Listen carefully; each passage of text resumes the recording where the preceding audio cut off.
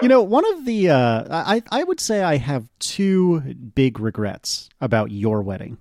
Number one, I wish I had had more time in the UK, and that's a self-created problem because we have two small children and we didn't bring them with us, and so ultimately that's my own fault. Number two, on all levels, right? Like, one, you had the children. That's your fault. Number one. But number two, I'm going to blame on you, which is actually really my fault, which is I never got to see Megger Office, and I never got to see the flat, and I'm very sad about that because there was like a 10-minute window of time when you were accepting visitors. And I gave you a window. And really... You didn't do it. Well, you should have been more accommodating to my needs during your wedding. No. I try my best to be not accommodating to your needs just in general. Because give an inch, Casey List will take 17 miles. At least 17. That's only if I'm feeling tired. Well done, sir. That's true.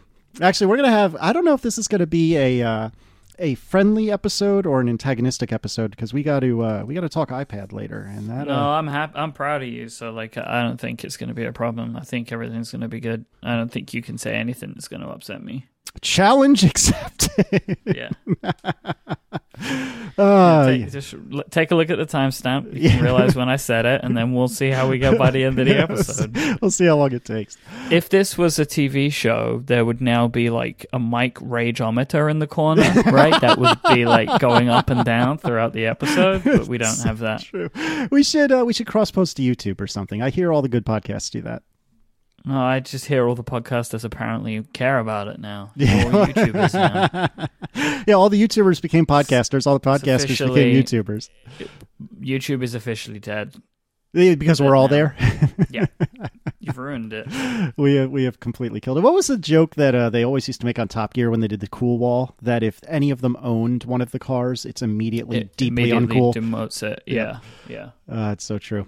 All right, so as we record this, it is Tuesday, the 20th of November, and in just 2 days, on the 22nd, is American Thanksgiving. I know the Canadians had it like a month ago. Mike, in years past, at least once or twice, you have done an American Thanksgiving. Are you doing anything this year? We're not. We thought about it, but we decided not to do it this year. We've got a bunch of stuff going on around like over the next few weeks, and it wasn't going to work out. Like I'm busy that day, so like in the evening, we just wouldn't have been able to make it work. That's understandable. Is there a particular... We've probably talked about this in the past, and as we record, I recorded ATP last night, and so this is fresh in the brain because we did a little food chat about Thanksgiving. Are there any particular dishes that you recall from American Thanksgiving that you quite favored, or I like all of it, right? Pumpkin pie. I like... Is it candied yams where you put marshmallows and And, I like all of that. There's different terms for it. I would call that sweet potato casserole. But yes, I am with you. And I think that... sweet potatoes with marshmallows is just one of the best things ever created by humans. What else? Like, obviously, turkey, cranberry sauce, big on the cranberry sauce and stuff. And I mean, look, there are a lot of parallels with the way that British people have Christmas dinner, but just with more sweet stuff, obviously. Because America. Yeah. Fair enough. All right. And moving on during the follow-up section, you've been chatting a little bit or talking a bit... Wait. Where are you doing Thanksgiving? We are doing it at my parents'. Last year we had Aaron parents' Thanksgiving and my family Christmas. So as we've discussed a couple times on this show, we now flip-flop. And so it's my parents for Thanksgiving. However, which is always great, but my mom's parents, my grandparents, are theoretically making the drive from northeastern Pennsylvania, actually right by Scranton, coincidentally, if you happen to have watched The Office. They are driving from effectively Scranton down to mom and dad if all goes according to plan. And we only see them once every year or two. So that will be phenomenal. And I'm super excited if that works out. So hopefully my grandma and grandpa, as I call them, or to Declan, great grandma and papa. I don't know how we landed on papa, but we did. Anyway, they will hopefully be there for Thanksgiving. And I'm super amped for that. That's interesting that you seem so excited about that. Yeah, well, I mean, some of that is because...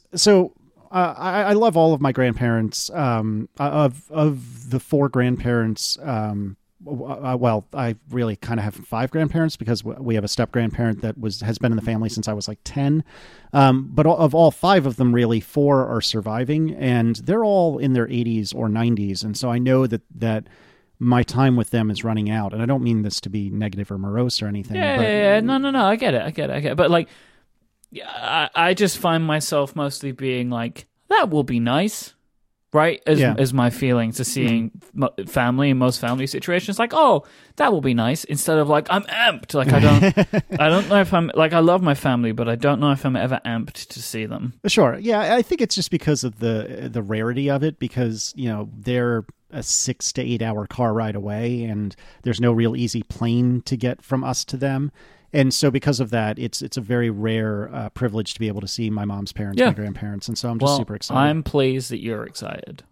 Yeah, and hopefully that'll go okay. Hopefully they'll be able to make it because, with precipitation, especially in northeastern Pennsylvania, they have a much more wintry climate than we do in Virginia. And so there's nothing, as far as I know, there's nothing in the forecast weather-wise, but they have understandably already pumped the brakes a little bit and said, if there's snow or whatever, we're just going to stay put, which makes sense. But hopefully not. Hopefully they'll be able to make it. Now I'm really excited. And speaking of things that make us happy, you've been talking a lot about Pokemon. Pokemon? What's the official pronunciation? I'm not going to give it to you. Okay. I'm just going to let you keep floundering. Thanks for that.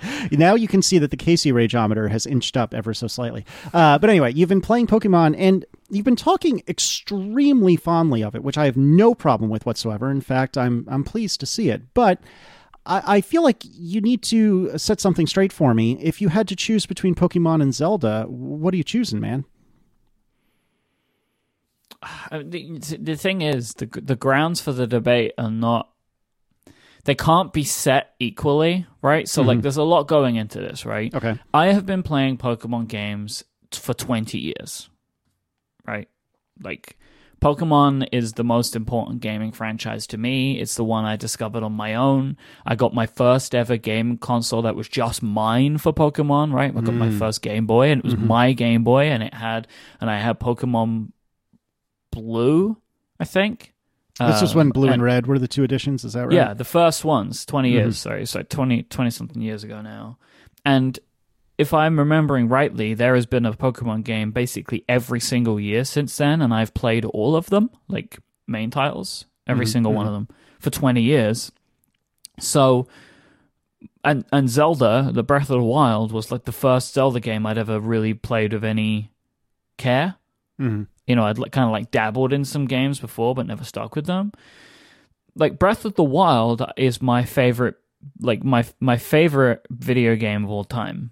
Like just as like a single outing as a thing, right? Yeah. Because it's the, or I should say, it's the best game that I've ever played, in my opinion. I absolutely adore it. But the Pokemon series is incredibly important to me. It's like the most important part of my gaming culture is Pokemon. And the thing about Let's Go is they've done two things, right? They have created a game which is intended to be played by people who've never played Pokemon before. Like they've effectively dumbed down a lot of the complexity. They've made some parts easier, and they've integrated mechanics from Pokemon Go, the mobile game, right? So people can get to grips with it or whatever. But then also they have...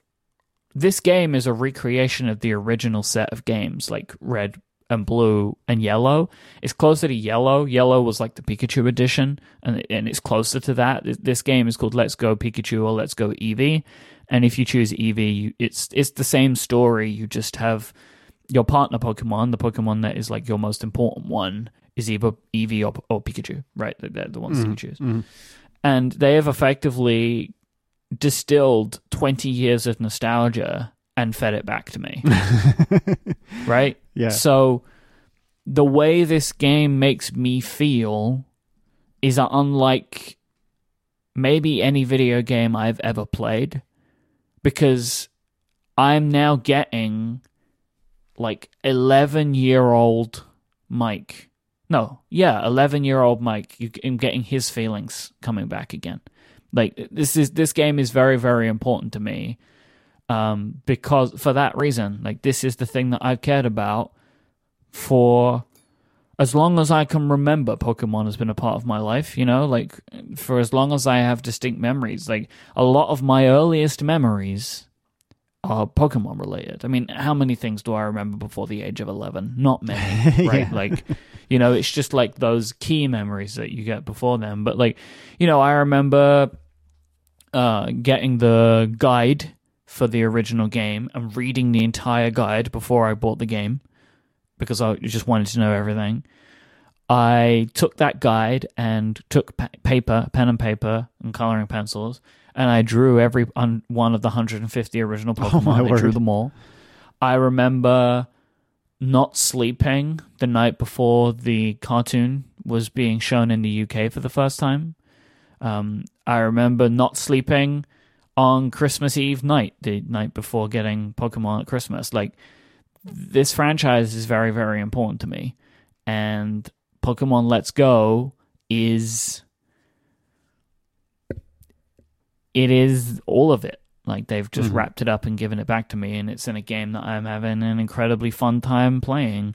I even have a Pokeball controller now, oh my word, which I can throw to catch Pokemon. Seriously? Yeah. It's a ball. You attach it to yourself like with a string, and when you're trying to catch a Pokemon, you throw the ball, and it's like that's the action of swiping in Pokemon Go. Or in this game, you throw, like, not throw, but like you have the Joy-Con in your hands, and you whip it forward, right? It's like to throw a ball out, but with the Pokeball plus controller, you actually let go of it, and then when you catch it, there are lights on it that light up to the color of the Pokemon, and then the actual controller makes the sound that the Pokemon makes. That is ridiculous and kind of awesome. It's because the thing about all of this is, like, they have effectively given me with this game everything that I dreamed of 20 years ago. Like, this is it, right? Like, if you love Pokemon, all you actually really want to do is catch Pokemon, and this is probably as close as you'll ever be able to get to it, right? Like, in a video game environment. The graphics are incredible. Like, they've taken this world that I know so well, the region of Kanto, as it's called. They've recreated it in 3D. Like, I know this map. I know the map. I know the routes. I know the towns. I know what they look like. But now they're showing them to me in a display that I only could have dreamed of before, right? And there's cutscenes in this game. There's never been cutscenes in Pokemon, right, to this level. It's wonderful. I love it. And the thing about this game is it is dumbed down in a bunch of ways, but the Pokemon Company are working on a new game for next year, which is a full edition of the Pokemon series. So like an actual proper RPG, because like I said, like this is simplified in a bunch of ways, right? But they're working on a full-on Pokemon RPG entry for next year. I can't even fathom how good that game is going to be, because they always deliver. There are no bad Pokemon games. There are games that are better or worse than others, but there are no bad ones. So like, I just can't wait to see what they're going to do, and I absolutely love this game. Like, I really, really, really love it. It's wonderful. Good. Well, I'm happy to hear it. And I've never really played any Pokemon games, and I still haven't finished Zelda, for goodness sakes. I have had no time for it. But this is definitely, from everything I've heard, this is definitely a good way to wade into the Pokemon waters, and so I am intrigued by it, to say the least. Well, the actual wade in point was Pokemon Go. Well, yeah, and I did play that for like 2 weeks. I didn't really get, I understood it, but it didn't really click to me, you know what I mean? And I think maybe a more traditional video game would click better, but who knows? I don't know. Maybe. I don't know if I necessarily recommend you try this game. I don't know. Maybe you might enjoy it. It's got great. I mean, I don't think your kids are at game playing ages yet, but it has really, really great drop in, drop out co-op, which is very clever. They're doing a very good job of it. It's like one person can be playing and another person can jump in and help out, but not actually do any damage. Cool. It's actually very clever the way that they're doing the multiplayer co-op stuff too. That's super cool. Nintendo's very good at that. It's one of the things that they actually are good at, unlike online stuff. Whoa. Their online stuff's fine. It's fine. It's fine. It's not great, but it's serviceable. It's cheap, right? That is true. That is very true. Right? It's cheap, and you actually get some stuff for it, and it is what it is. But they're not great at it, but they're better than they used to be. Probably better than Apple. Hey-oh! Hey, you want to tell me about something that's awesome? Yeah, RX Bar. RX Bar are whole food protein bars with simple, real ingredients. RX Bar believe in being totally transparent, so they actually print the core ingredients of every bar right on the front of the packet.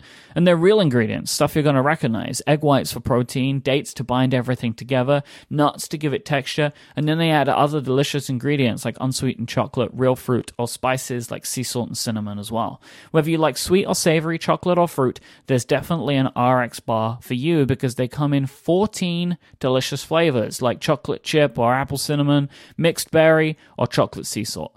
RX bars are gluten-free, soy-free, and dairy-free, with none of the bad stuff like artificial colorings, flavors, preservatives, or fillers.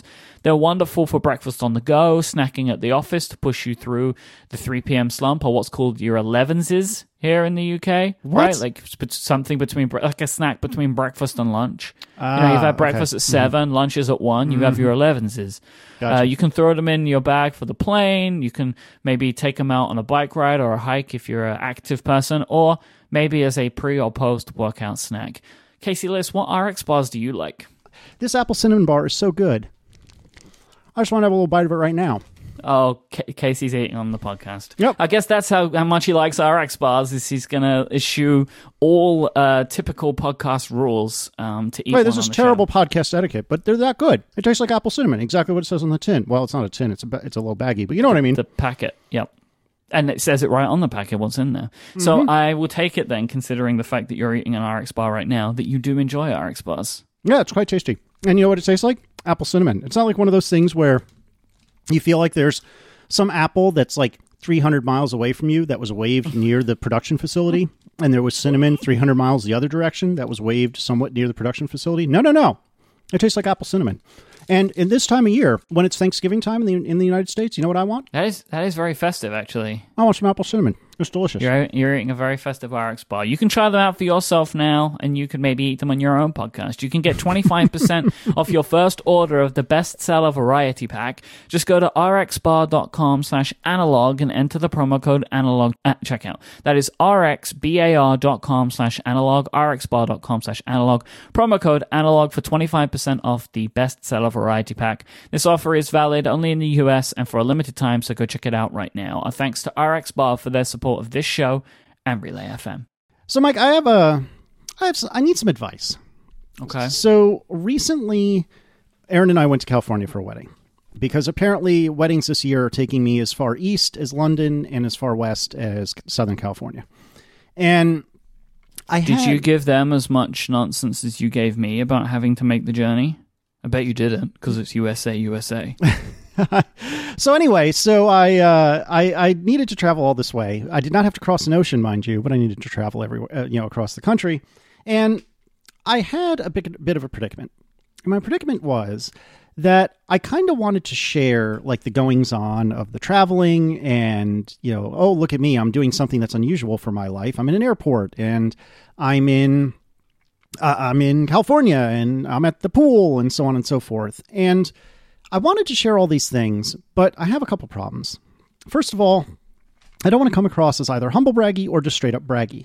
Look at me in my fancy pool in the middle of, or in the early November, I'm at the pool. Aren't I fancy? Ha ha ha. I don't want to come across that way. And secondly, I am trying to be, in the same way I'm trying to be cognizant of not plastering Declan's face everywhere. It's one thing if it's the back of him or maybe, like a profile from the behind or something like that. But I'm trying not to put his face on the internet quite as much because I feel like he's no longer just a little baby at 4 years old. And, I feel like he should have some amount of agency over how his likeness is used. That sounds more dramatic than I mean it, but hopefully you get what I'm trying to drive to. So anyway, so in a similar way, I've been trying to be a little more cognizant of not broadcasting either when I'm not at home or where specifically I am. And I'm not really sure why. Like, I've never had to this point a threat on the house, on the family, or anything like that. But it just seems like better internet etiquette, if that makes sense. Or I don't know. Internet etiquette. Yeah, there you go. And you're saying that to an ex-Connecticut resident. Anyway, but I was torn because I wanted to say, look at this fun thing I'm doing. This is exciting. This is not my normal life. I don't go to weddings in Palm Springs, California in early November on a regular basis. And I wanted to kind of, do a bunch of Insta stories and maybe even, a bunch of Instagram photographs. And I mostly didn't. Like, I did a couple, but I didn't geotag them, even though it was pretty clear that I wasn't in Richmond given the weather. And I don't know. How do I square that circle? How do I both share? Because I do want to share, because I do think things like this are kind of interesting, because again, it was abnormal for me. It wasn't, just me waking up, working on the computer and going to bed. But I don't want to be braggy, and I don't necessarily want to advertise my specific location to the entire internet. So what do I do, man? You have so many things going on here, right? Like, they're all different. Like, you have, I think, 3 distinct concerns. Yeah. 1, you don't want to show off. 2, you don't want to show your children. 3, you don't want people to know that you're not home. Yes, that's true. Now, the middle one about the kids, in this particular context, that wasn't relevant because it was just Aaron and me, but that is absolutely a concern that I have about Instagram in general. Right. I think number 2 is the easiest to solve. Don't take pictures of your children. Which is why I've mostly avoided taking pictures of Declan, and I think in the next year or two, I will do the same with Michaela as well. It's just when they're a baby, whatever, that's not. And or just get good at blurring their faces. Which is a thing that I see many people do. Interesting. Just blur the faces of their children. Like, like if they're in a shot or like in the background of a photo, it seems like a simple thing to do. Whenever I see it, I'm like, okay. Like, it doesn't bother me as a person, like when I see people do that. And I think, like, that's good, because just because you are an internet famous person doesn't mean your child's going to want that, right? Exactly. So, like, don't push them into it. So that, that's one thing you could potentially do. But that one's the easiest to solve. Points 1 and 3, there's a lot of nuance. So, like, there are, I think, so I'll give you my personal view on this. Yes, please. There is a spectrum of show-offing or bragging that you can live on. Just going somewhere, I don't think you're showing off. Just by the mere happenstance of, we are going to a place, right? I think that's fine. You're going to a wedding. Like, who wouldn't do that, right? Like, if you had someone you loved and there is a wedding happening and you have the means in which you can go, of course you're going to go, right? But then there are particulars about the situation which you can then tweak, right? How did you fly? Did you fly? This is just where I'm going with this, right? Did you fly in business class? Did you fly in first class, right? If you did, maybe you don't show that part, but you could maybe show that you're at the airport, right? Which is fine. When you get there, do you stay in a Holiday Inn or do you stay in a 5-star boutique hotel, right? Yeah. You can choose what part of that you want to show. That's up to you, right? Like, and I think my personal view in this is, you are a person who makes their own money via their own means. You can choose how you want to spend that money, however you want, as long as you are paying your taxes and doing your bit for charity. That's my personal view on people and their money, right? In my opinion, as long as you are doing what you are legally obliged to do and taking some of your money and doing some good with it, right? For as much as that will be, even if it's a small amount, right? Because you're doing something, I think that is perfectly fine. You can choose how you want to spend your money after that. It's completely your decision. I shouldn't care, right? It's your money. It's not my money. You can do whatever you want with it. But I also understand that, like, because I do this too, right? Like, I do this. I show when I'm going to places, but I choose what I want to show. Right? Yeah, I choose specific things about the situations that I'm in. Like, I choose to show the world certain situations, right? Like, I might show you a good steak that I'm having. I won't show you the price of the steak. Of course. Right? Because how I choose to spend my money on the experiences that I have in my life, that's my business. But if I think something's cool and I want to share it with the world, I'll do that. But, like, it's my choice to show things the way that I want to show them. And if someone wants to work it out, like, go for it. Like, that's on you, right? But I just think that there is a spectrum. I don't think the fact that you took a trip was a problem, because, like, you're showing people, and we're talking about the over $1,000 iPad you just bought. Yeah, that's a good point. So, like, I just think that there there is a spectrum that you can choose, which is like, I want to share my experience with you because I think you want to see them, but I'm not going to rub into your face what I'm doing, the luxuries in my life. Everyone has their own luxuries, and it's up to you if you want to show them with everyone. There are people that do it.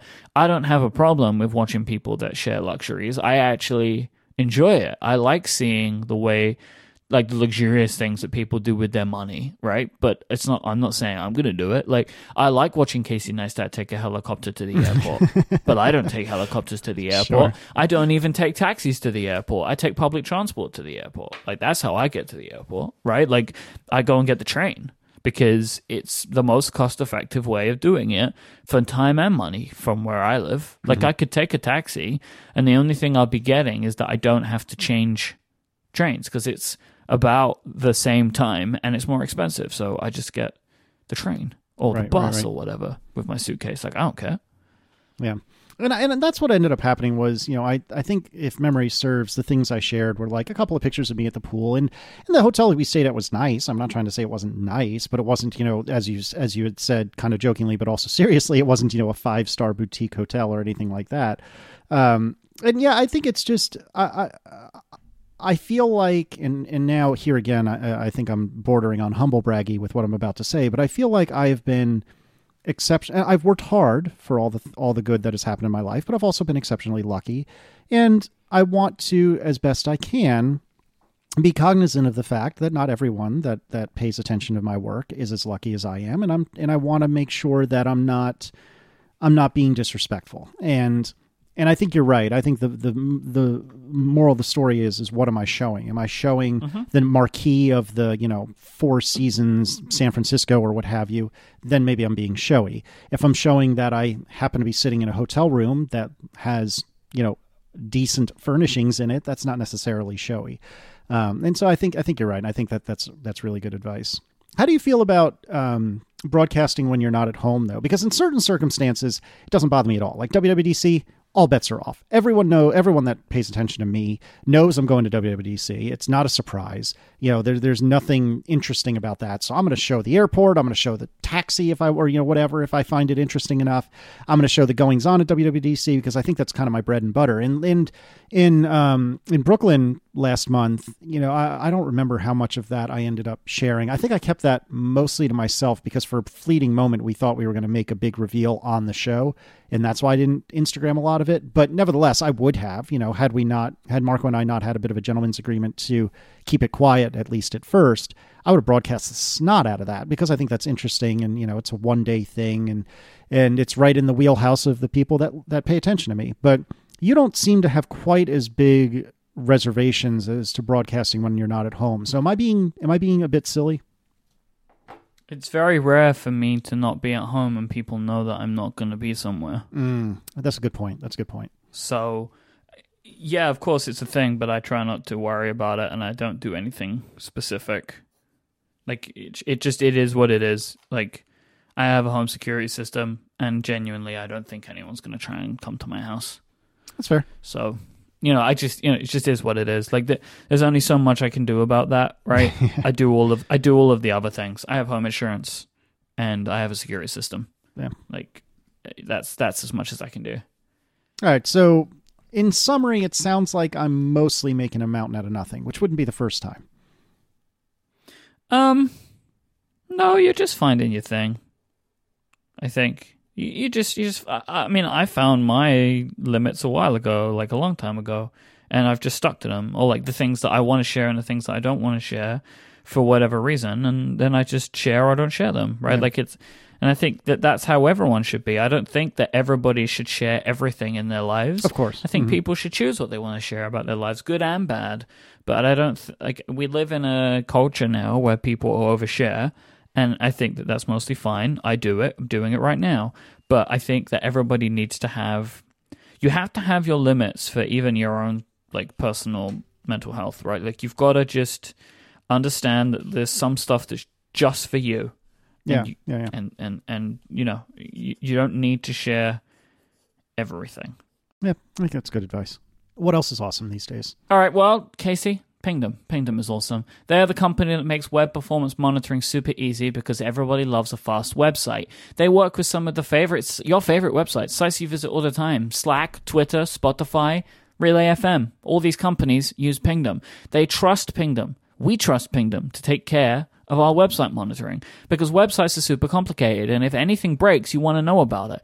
But it isn't just a case of like, is your website up or down? You might have a login or a checkout functionality on your website that has some like external dependencies that could break, and it could take that with it, but you wouldn't know because your website's working. Well, Pingdom can monitor all of this stuff. They want to make sure that your visitors are having the smoothest site experience possible, and if any problems strike, you will be the first to know. It is so easy to get started. You just go to pingdom.com/relayfm right now, give them your URL, and they'll take care of the rest. So it's pingdom.com/relayfm, so you can just try it out right now. Actually, for a 14-day free trial, you'll get if you go to that URL, and they have no credit card required to give it a go. And then when you sign up, use the code ANALOG at checkout, and you'll get 30% off your first invoice. Our thanks to Pingdom for their support of this show and Relay FM.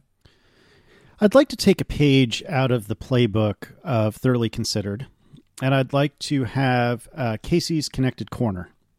And I'd like to ask you about your multi-pad lifestyle this year and a couple of other iPad-related things. So I know you've talked a fair bit in other shows about your multi-pad lifestyle, but now you've had more time with them, and maybe you have a few feelings that you didn't show on other shows. How is the multi-pad life? It maintains. It lives on. You know, I'm using the 11 and the 13 like every day. As it stands right now, it's maintained from the 10.5 and the 12.9, where and such that I am using the big one to do work with. I'm using the big one to watch movies and stuff when I'm having lunch or when we have dinner. If we want to watch a TV show while we're eating dinner, we use the iPad for that. We just put it on the dining table in a stand that I use, right? So it's like a good eye height. So we will then watch something on that, and then I'll pop it out again, and I'll use it to get to like to browse Twitter and stuff while we're in the front room or whatever. Like that's just kind of my iPad for that stuff. And then when we go to bed, I usually stay awake for a couple of hours watching videos and catching up on stuff, maybe playing games or like whatever it is that I'm doing. And I will use the 11-inch for those purposes because that screen is way less intrusive, right? It's not as bright, it's not as big. So I think I find it better for those types of uses. Plus it's lighter, right? And easier to hold still. Even though the 12.9 has gotten better, like it's gotten, it's super thin, it's lighter, it's smaller, it's still not as convenient as the 11 is, right? Just because the 11 is smaller than the 13. So I'm still using it for that, and I'm still going to take the 11 with me whenever I travel because it's still more compact. Plus, it's the only one that I got cellular on because I was like, trying to be living by my previous rules of how I use these devices, right? Of having the travel iPad and the non-travel iPad. So I'm going to keep running it that way, and the multi-pad lifestyle will be living on. Now, did Adina get any hand-me-downs as a result of this? Because one of your iPads was in bad shape before you replaced it, right? 12.9 is totally busted. It will be recycled. It's broken, right? Like there's no way around that. Like I completely cracked the screen. It ended up with a hole in it. Like lovely. That iPad is destroyed. Like that's just gonna have to be recycled now. Right. She won't let go of the iPad Mini. Yeah. There's nothing I can do about it. She loves the iPad Mini. So now there are rumors of a new iPad Mini, right? So we're not gonna even try to get her on a different iPad. Because if there's a new Mini, I'll just get her the new Mini whenever that comes out, if that ever comes out. If we're still a year from now with no Mini, then we'll transition her to an iPad Pro. Gotcha. Probably the 10.5. I'm going to keep the 10.5 around for this reason.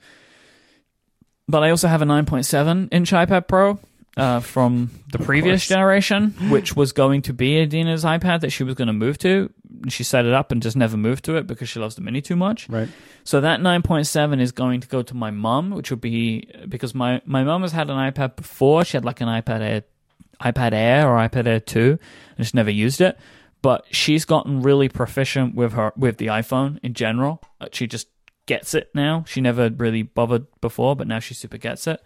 And she wants to start doing like online grocery shopping. So okay. I'm going to be giving her the 9.7-inch iPad Pro for that, so she can get her head around that. Awesome. She's actually also going to get the iPhone XR that I bought. That I'm giving that to her for Christmas. Does she know this? Yeah, she does. Well, she doesn't listen to the show. Well, Mom yeah. doesn't listen to anything. But yeah, she's going to be getting the iPhone XR. That was one of when I bought it, I was like, okay, I'm going to buy it so I can use it and so I can kind of get my head around it, and then I'm going to give it to my mom. So, good for you. She's going to get that. She's on an iPhone 6. That's time. So it's going to be a great upgrade for her. I explained Face ID. See how that's going to go. Yeah, it's funny you bring that up. I asked Erin just last night or maybe a couple of nights ago whether or not she missed Touch ID, because early on she was not a fan of Face ID. And she told me that most of the time, in fact, almost all the time, she does not miss Touch ID anymore at all. But she did say that every great once in a while she misses it a little bit, but generally speaking, no problems. So, I mean, it's just for my mum, it's only going to be basically for... No, I say that, but she's learned how to do the App Store. This was a frequent thing to her where she told me she'd learned how to download apps, which was terrifying to me, really, but I'm pleased that she's getting it without having to ask me. That's the good thing, is it was kind of just like when she was getting started, I was trying not to help her as much as she was asking for it, because I knew she could do it on her own if she just focused on it and like spent time with it. But if she kept asking me and I kept solving every problem, she'd never get it. Right. So I would kind of be like, how do you think you should, like trying to like help her through it. And then over time, she stopped asking me and she just gets it on her own now. Like she was like, she downloaded her banking app and set it up on her own. Like, that's awesome. Which was awesome. I was really proud about that because it's like, great, you get it now. So I think it's time that I upend all of that. There, you think you know it? Well, now here's two bigger devices. Good luck. See ya. Joy. Fair enough. Now, another reason I wanted to talk about the iPads is because I don't remember when we last recorded with regard to my return to the iPad, but last we recorded, you were going to get one, and we were talking through why you were going to get one, okay. And now you got one. Indeed. So I did buy an 11-inch iPad Pro with cellular and the just obscenely expensive Smart Keyboard Folio. I kind of really like this thing. And No, you don't. You love it. I know you love it. You just don't want to say it. I know you're in love with this device, Casey Lewis, because you won't stop talking about it. You keep sharing it. I know you love it. I know you do. So don't even play with me. I know you love it. I kind of love it. And so what I love about it is, turns out the thing that everyone else knew for 2 years that I'm just now learning is that when you have a keyboard physically attached to your iPad, it makes it so much easier to type on. Who knew? It changes the device. It really does. Completely changes the device. Like, it really does. I mean, look, it was what took me from a iPad flip-flopper to a devoted iPad power user, right? Like, it was the keyboard. It was the 12.9 with the keyboard and the pencil. But genuinely, as much as I love the pencil, it was the keyboard that made it work for me. Yeah, and I didn't buy a pencil because I don't feel like I would use it that often, and I had already been, lighting like $1,300 on fire, and I felt like that was get more it than later. enough. I think you'll use it more than you think you would. And that's the thing later. Is that I figured the holidays are coming up. That is an expensive gift, but not a obscenely expensive that's gift. A great gift. So and someone could engrave it for you and everything. That's true. Mike was right.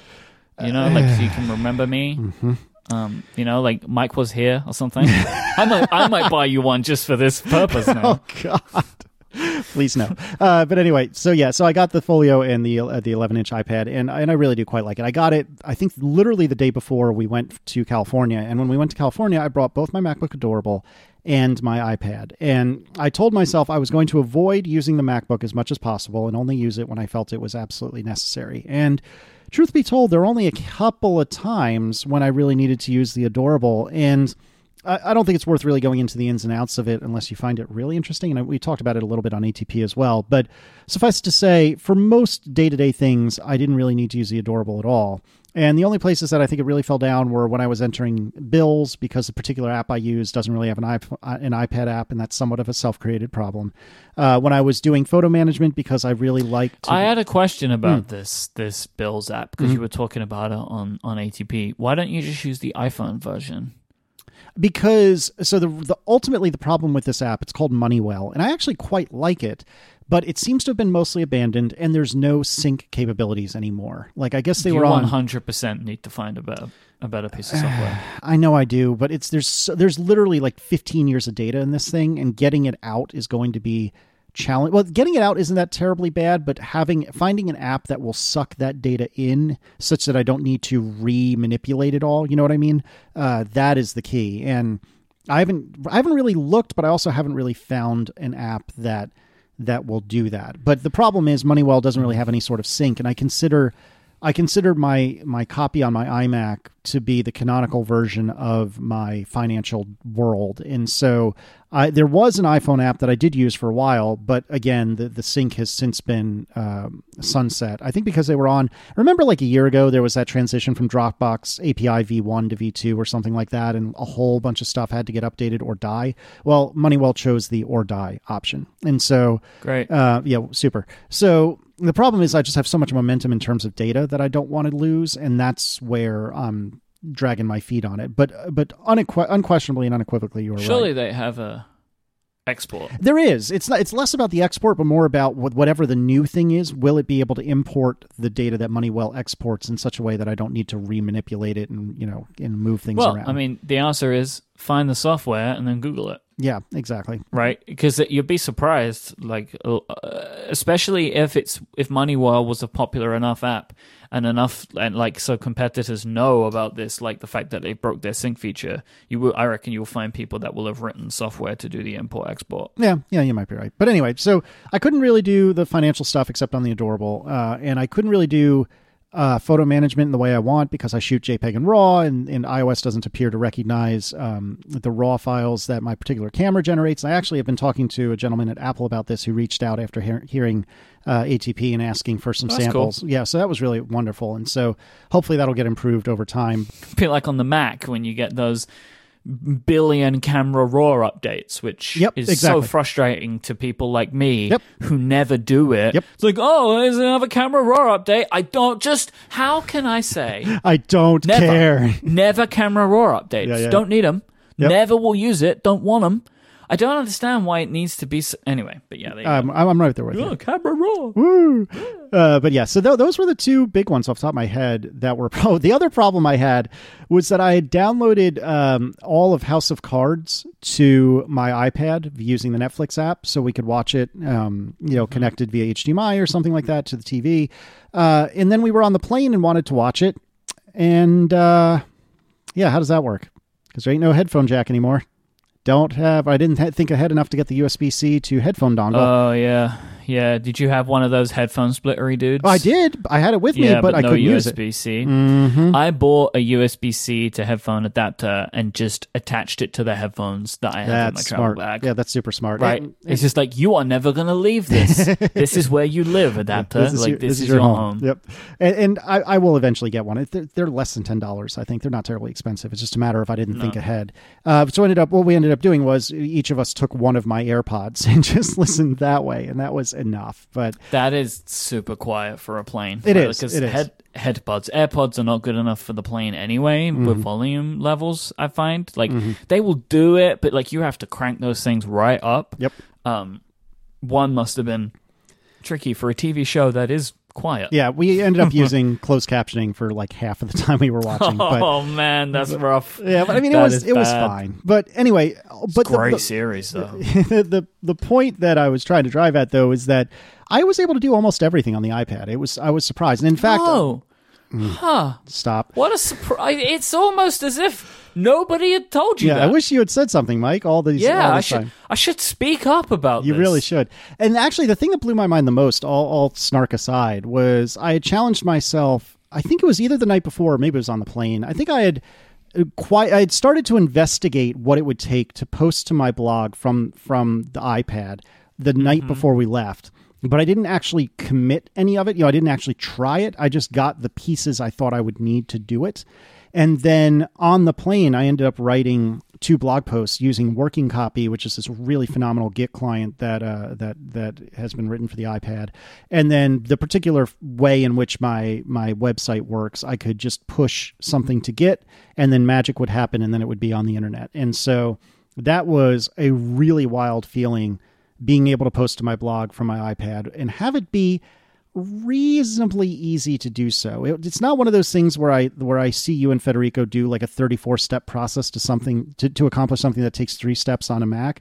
This was basically just Working Copy and nothing else, and it worked just fine. And so that was a real mind-blowing experience to see that worked out so easily. So I quite like this iPad. I might even be falling in love with it.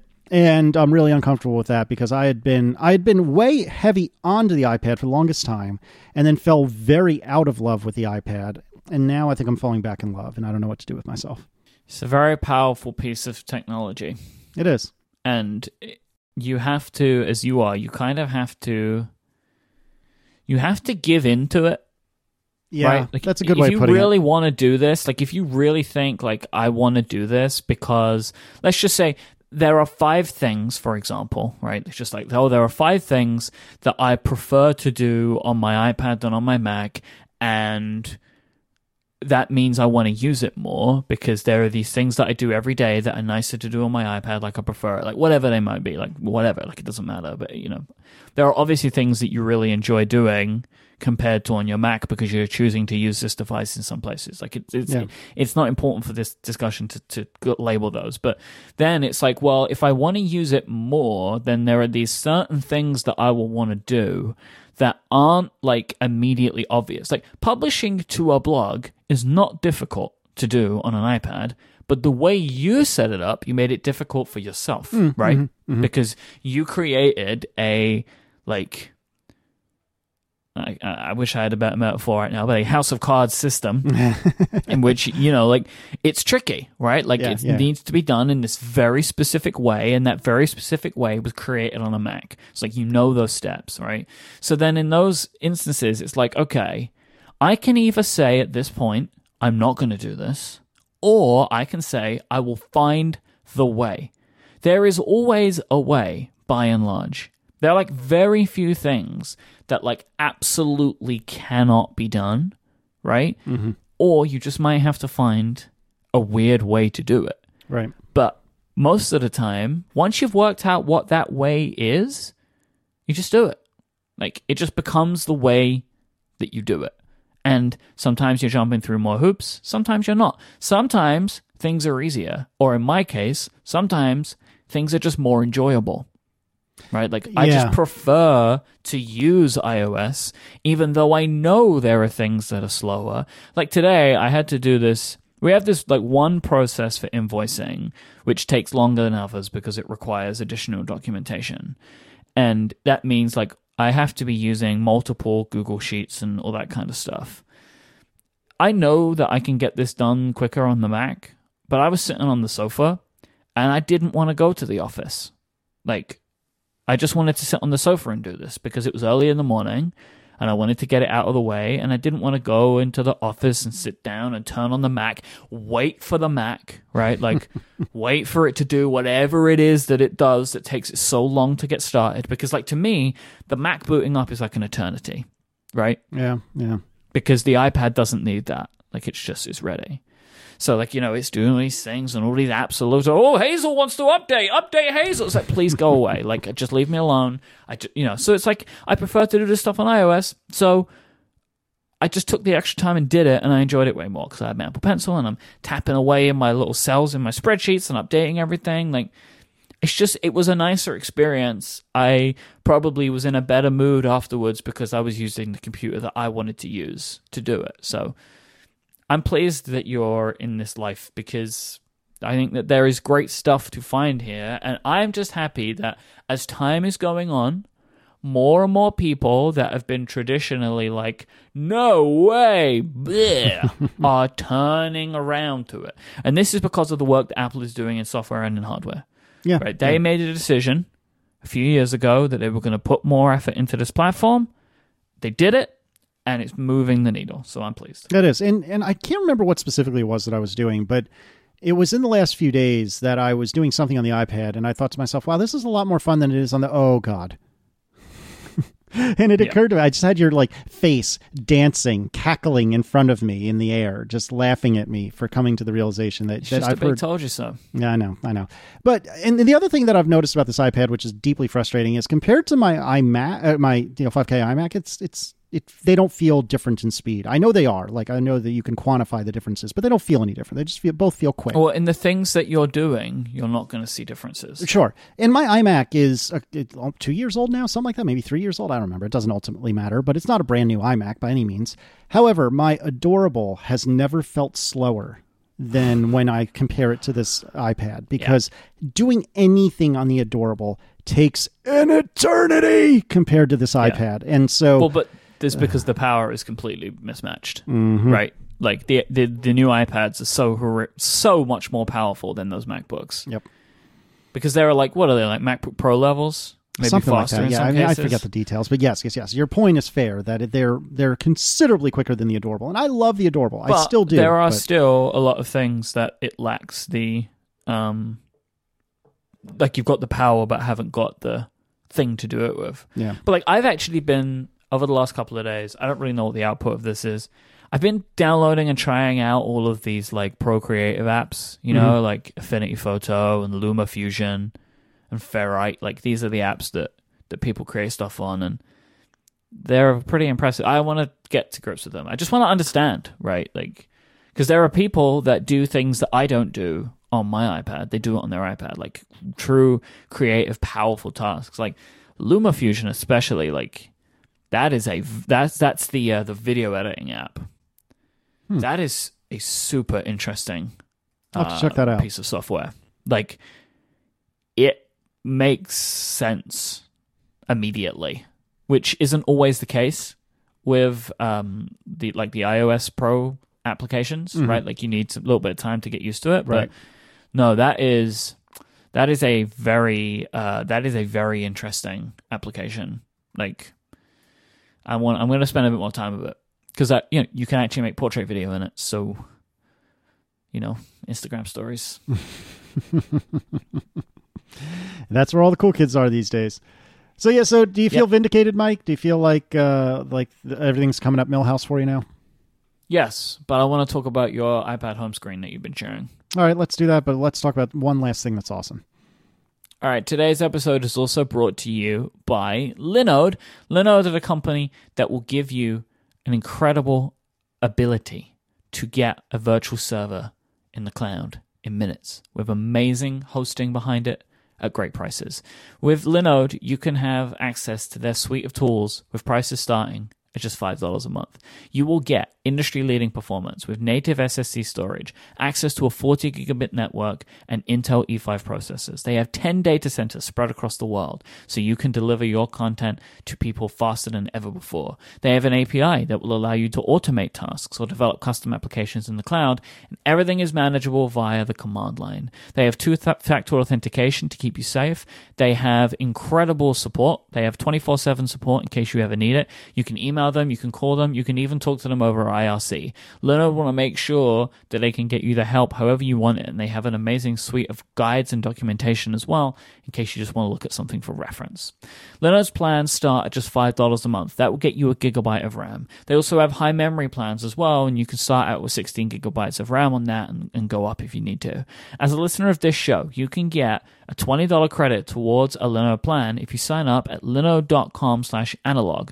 If you choose the 1 gigabyte of RAM plan, it's going to get you 4 free months of service, and they have a 7-day money-back guarantee as well. Go to linode.com/analog, linode.com/analog, where you can learn more, sign up, and take advantage of that $20 credit, or just use the promo code analog2018 at checkout. Our thanks to Linode for their continued support of this show and Relay FM. So, you were sharing your home screen a lot. I think it was twice. Thank you very much. No, it was multiple times. But you kept sharing portrait screenshots, which was weird. And then I feel like the most recent one that you shared here that I've got, you actually shared it with me in Slack in the end, is probably the most stable of where you are right now. Yeah. Because you were making some super strange choices at first, like, and there is still some weird stuff going on, which I want to talk to you about. So I've also shared with you my current iPad home screen, which is vastly different. Indeed. Just so you can get an idea of what somebody who uses their iPad every day might look like, right? Like that's kind of what I've got going on here. But so let's talk about your home screen for a minute. So the thing that jumps out at me the most is how little you are using the dock. Yeah, you only have 5 apps in there. You can like double that. Yes, and I think the reason that I'm doing that is because I'm coming to the dock in the same way I come to it on the Mac, which is probably wrong. But on the Mac, I like to have a very clean dock. And obviously, as you open more and more apps, more and more things appear in the dock. But as a like baseline, I prefer to have a mostly empty dock. And so those are the apps I have there are Safari, Mail, Messages, Slack, and Tweetbot. And so to me, those are the things that I am using constantly, pretty much all day long. And those are the things that should survive the dock. And anything else, I don't feel it's unreasonable to go to the home screen. But I take your point because you're not the first person to say you really need to expand that and add some new stuff there.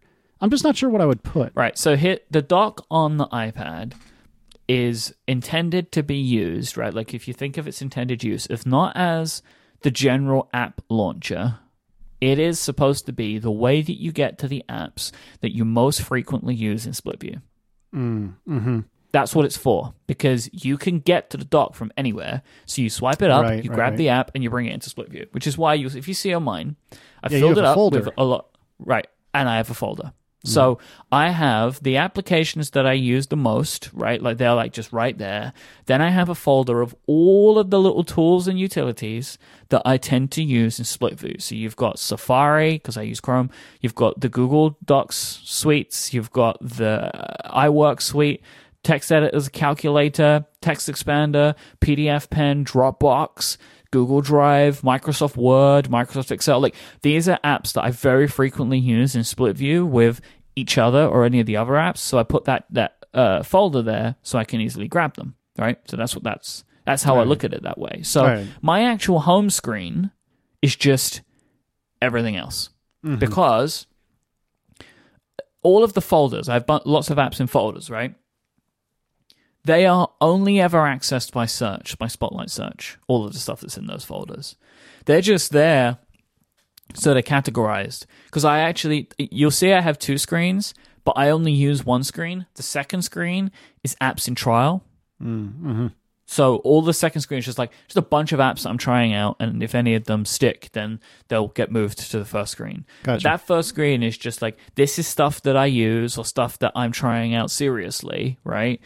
But most of those, everything that's in the folders is opened by search. The other stuff is opened by just going on the home screen, but they are typically like full screen experiences or stuff that doesn't need to be in split screen. So like when I'm on Reddit, I'm only ever on Reddit in full screen. When I'm on YouTube, I'm in it in full screen. Music is just like, well, if I'm not asking the HomePod what to play, then I'll just grab that. Like, and then I have like my yoga app, right? Which is like, I only ever have that in full screen. My time tracking app, most of the time I'm using that with the widgets. But if I want to set a timer, I don't need to set the timer when I have another app next to it. Right? Like setting a timer is just like, that is a single purpose action that I'm completing at that point. That app, TikTok, it's a really, really awesome toggle timer app that's in beta right now. It's not available, but I'm allowed to talk about it. Then everything else that you'll see in the dock, like they are my most used applications, but they are pretty much always used or used very frequently in Split View along with the other apps. So that's the dock is like your quick launcher, right? Like that's what it is, right? And so it's different to the Mac, I think, where it's like these are like my favorite applications, right? Or like the applications I use the most. It's not just about like frequency use; it's frequency of being used in multitasking. That's the way you should think about it. And then when you think about it that way, maybe you'll put I don't understand why 1Password and Notes and Fantastical aren't just in your dock. Like they feel like perfect apps to have in your dock. Yeah, you're probably right. In fact, of the ones that are not, those are the 3 that would probably be first on the list to end up there. So that you make a good point. That's interesting. Is this the 11-inch or the 13 that you showed me? I showed you the 13. They're basically the same, but the 13 sometimes lags behind with changes that I make. Sorry, the 11 sometimes lags behind with changes that I make. The 13 is always canonical, right? Like I try and keep them the same, but sometimes like a placement might be out of order, or because it's just I don't like sit down and change it all at the same time. But the 13 is the one that has the like that's the canonical, right? Mm. Also, I'm gonna put a link in the show notes to the 5K wallpaper thing that Stephen put together on 512 pixels. I'm using old Mac wallpapers on my iPads, which is kind of funny because I think it's I like it. I think it's funny. I always struggle to work out what to use as iPad wallpapers, and these are like perfect. I use Tiger because it was my first Mac. Nice. Well, I think that makes sense. I am glad that you and I agree that the one-page lifestyle asterisk is the way to be. I totally understand what you're saying about having like the second page for things that you're considering. I think we have somewhat similar ideas with regard to a bunch of folders toward the top, with the exception of settings for you. I am a little annoyed that you don't have emoji folder names, but I'll allow it. That is certainly the more normal way of doing it. I've done that before. I've done that, and I mostly find myself like not like it just doesn't work. Mm-hmm. Like I end up getting frustrated by it. That's fair. Or like it's like, what is the right emoji to go in this moment? Right? Yeah. Like it's just like because then it's like you've got. 3 of them have one emoji. One has a Unicode text character. It's one effectively has 2 emoji. Yeah. It's not an emoji. It's a Unicode text character.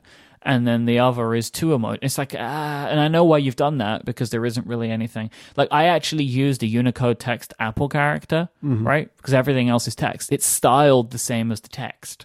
So... yeah, that's fair.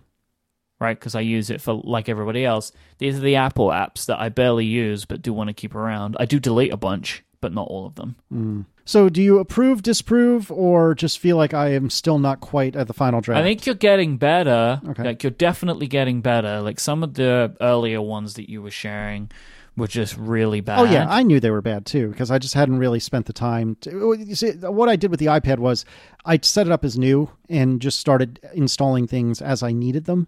And so the advantage of that is that I don't have a whole bunch of cruft on here, but the disadvantage is I didn't have any real... at least early on, I didn't have any real organization it's like to it. You took a picture, and like one of them's like you had like one blocker on your home screen. Yeah. Makes no sense. No, it doesn't. But I knew that was a temporary thing. I just hadn't had the time to like properly fix it at that point. Right. So this was why I wanted to talk through this with you, because there was just like some super weird stuff you were doing, like. Test flight. Why did you put test flight on the home screen? Also, like you're really trying with Instagram, huh? Well, it's been moved off of the home screen now. The thing is, let me tell you, on the iPad, Instagram on the web is better than the Instagram app. But the reason that I have Instagram on the iPad at all is because, I browse it from time to time. But the real issue is that I have been communicating more and more and more frequently using Instagram DMs. And that isn't available on the web as far as I know.